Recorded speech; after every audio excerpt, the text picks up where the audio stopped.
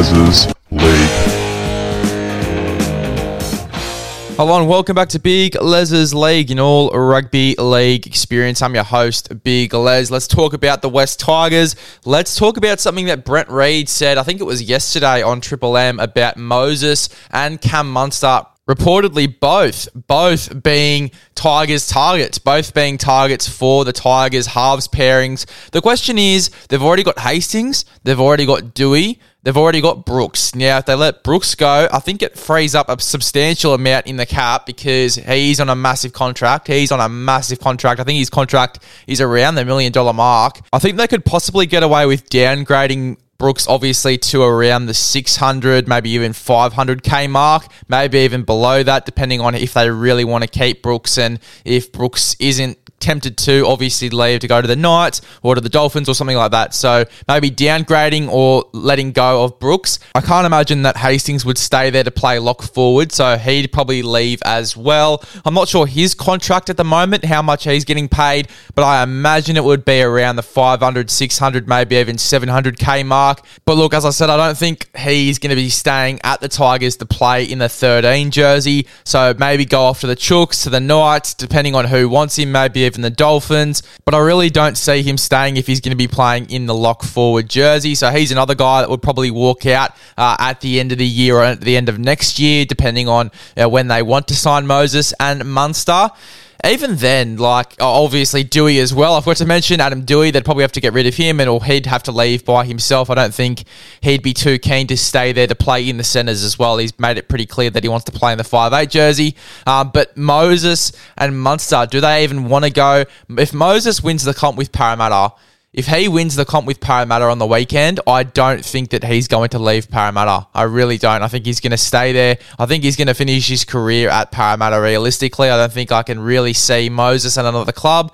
Same with Munster. If he goes off to the Dolphins, he's going to get a massive payout there. I don't think he's going to want to risk going to the Tigers where he realistically won't be in the top 8 for a very long time. It will be a very long rebuild phase. In saying that, when he gets there, obviously Api Koroisau is going to be the 9, a premiership winning dummy half. You're going to have IPAP in the back row. He has the chance on the weekend to win a premiership as well, so he'll have that premiership experience. Also been in the top 8 side for a year and a half. He'd sort of have that experience as well, IPAP. So he has him in the back row, which would be very, very useful depending on if he's on Munster's side. Dane Laurie's obviously coming into his element as well, starting to play some really good footy over there. Even though the club itself isn't going too well, Dane Laurie's really starting to get into his groove.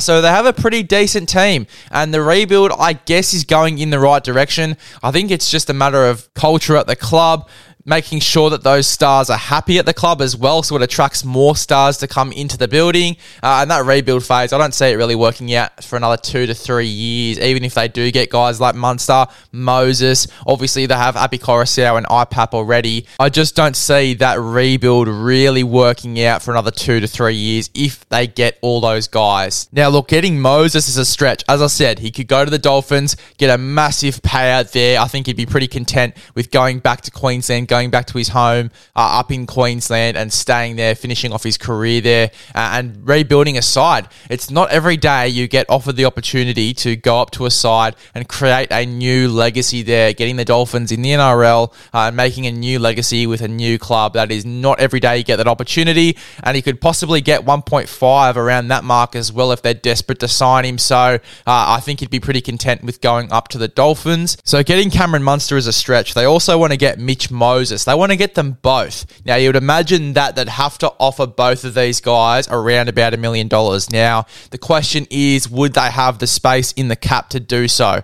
Would they have the space in the cap to offer both Mitch Moses and Cameron Munster over $1 million? I think Cameron Munster's over $1 million easy, because I think that the Dolphins are going to offer him the exact same amount, about the 1.3, 1.5 amount, because they think they'd just be desperate to get a start in that building. So realistically, they'd have to offer both Moses and Cameron Munster around about over $1 million. I think Moses, you could get away with just $1 million. Obviously, at the Parramatta Reels, he is on, I think, 950. So I don't know if he's going to want to go for another 50k. I don't think it really matters to him. I think that, as I said, if he wins a comp with Parramatta, he's going to be quite content there. He's got a pretty good side there already. Hodgson's coming into the building and experienced number 9. They've got Gutho. They've got Sean Lane, who's really started to come into his element. Dylan Brown, who Moses and Dylan Brown have really started to combine well. And I think it's going to be a really good thing for Parramatta, especially if they win the comp on the weekend. I think that Moses, he's just not going to want to leave. I think that the option for the West Tigers right now,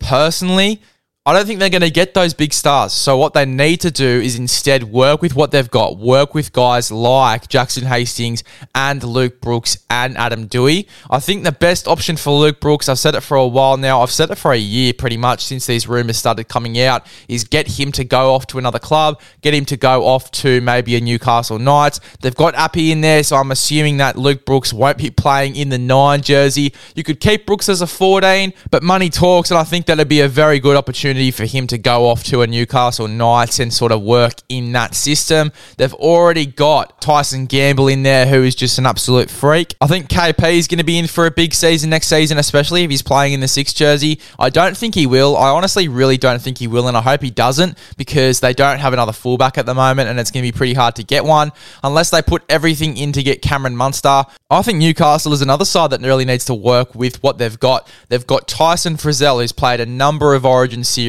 Kalen Ponga, we already know, has massive ability, but as I said before, he needs to prove himself next season. A big season in store for KP. They've got Dane Gagai, who is an absolute weapon as well. You've got a bunch of guys in there that can win a comp. A bunch of guys. Daniel Saifidi, Jacob Saifidi, David Clemmer, if he's there next season. I don't know what's going to happen with him, but they've got a bunch of guys in there that could win a comp. They just need to play consistent football and win games. I think they should have really tried to keep Anthony Milford. I think that would have been a really big play for them and something that would really assist them in their growth, especially since they were playing so well, or really started to play well at the back end of the season with him in the side. But Tyson Gamble, for me, is going to be a big signing for them. He gives them so much confidence. He gives the Brisbane Broncos so much confidence just with his ability to be so vocal and to be a real character on the field as well. He gives the side so much confidence.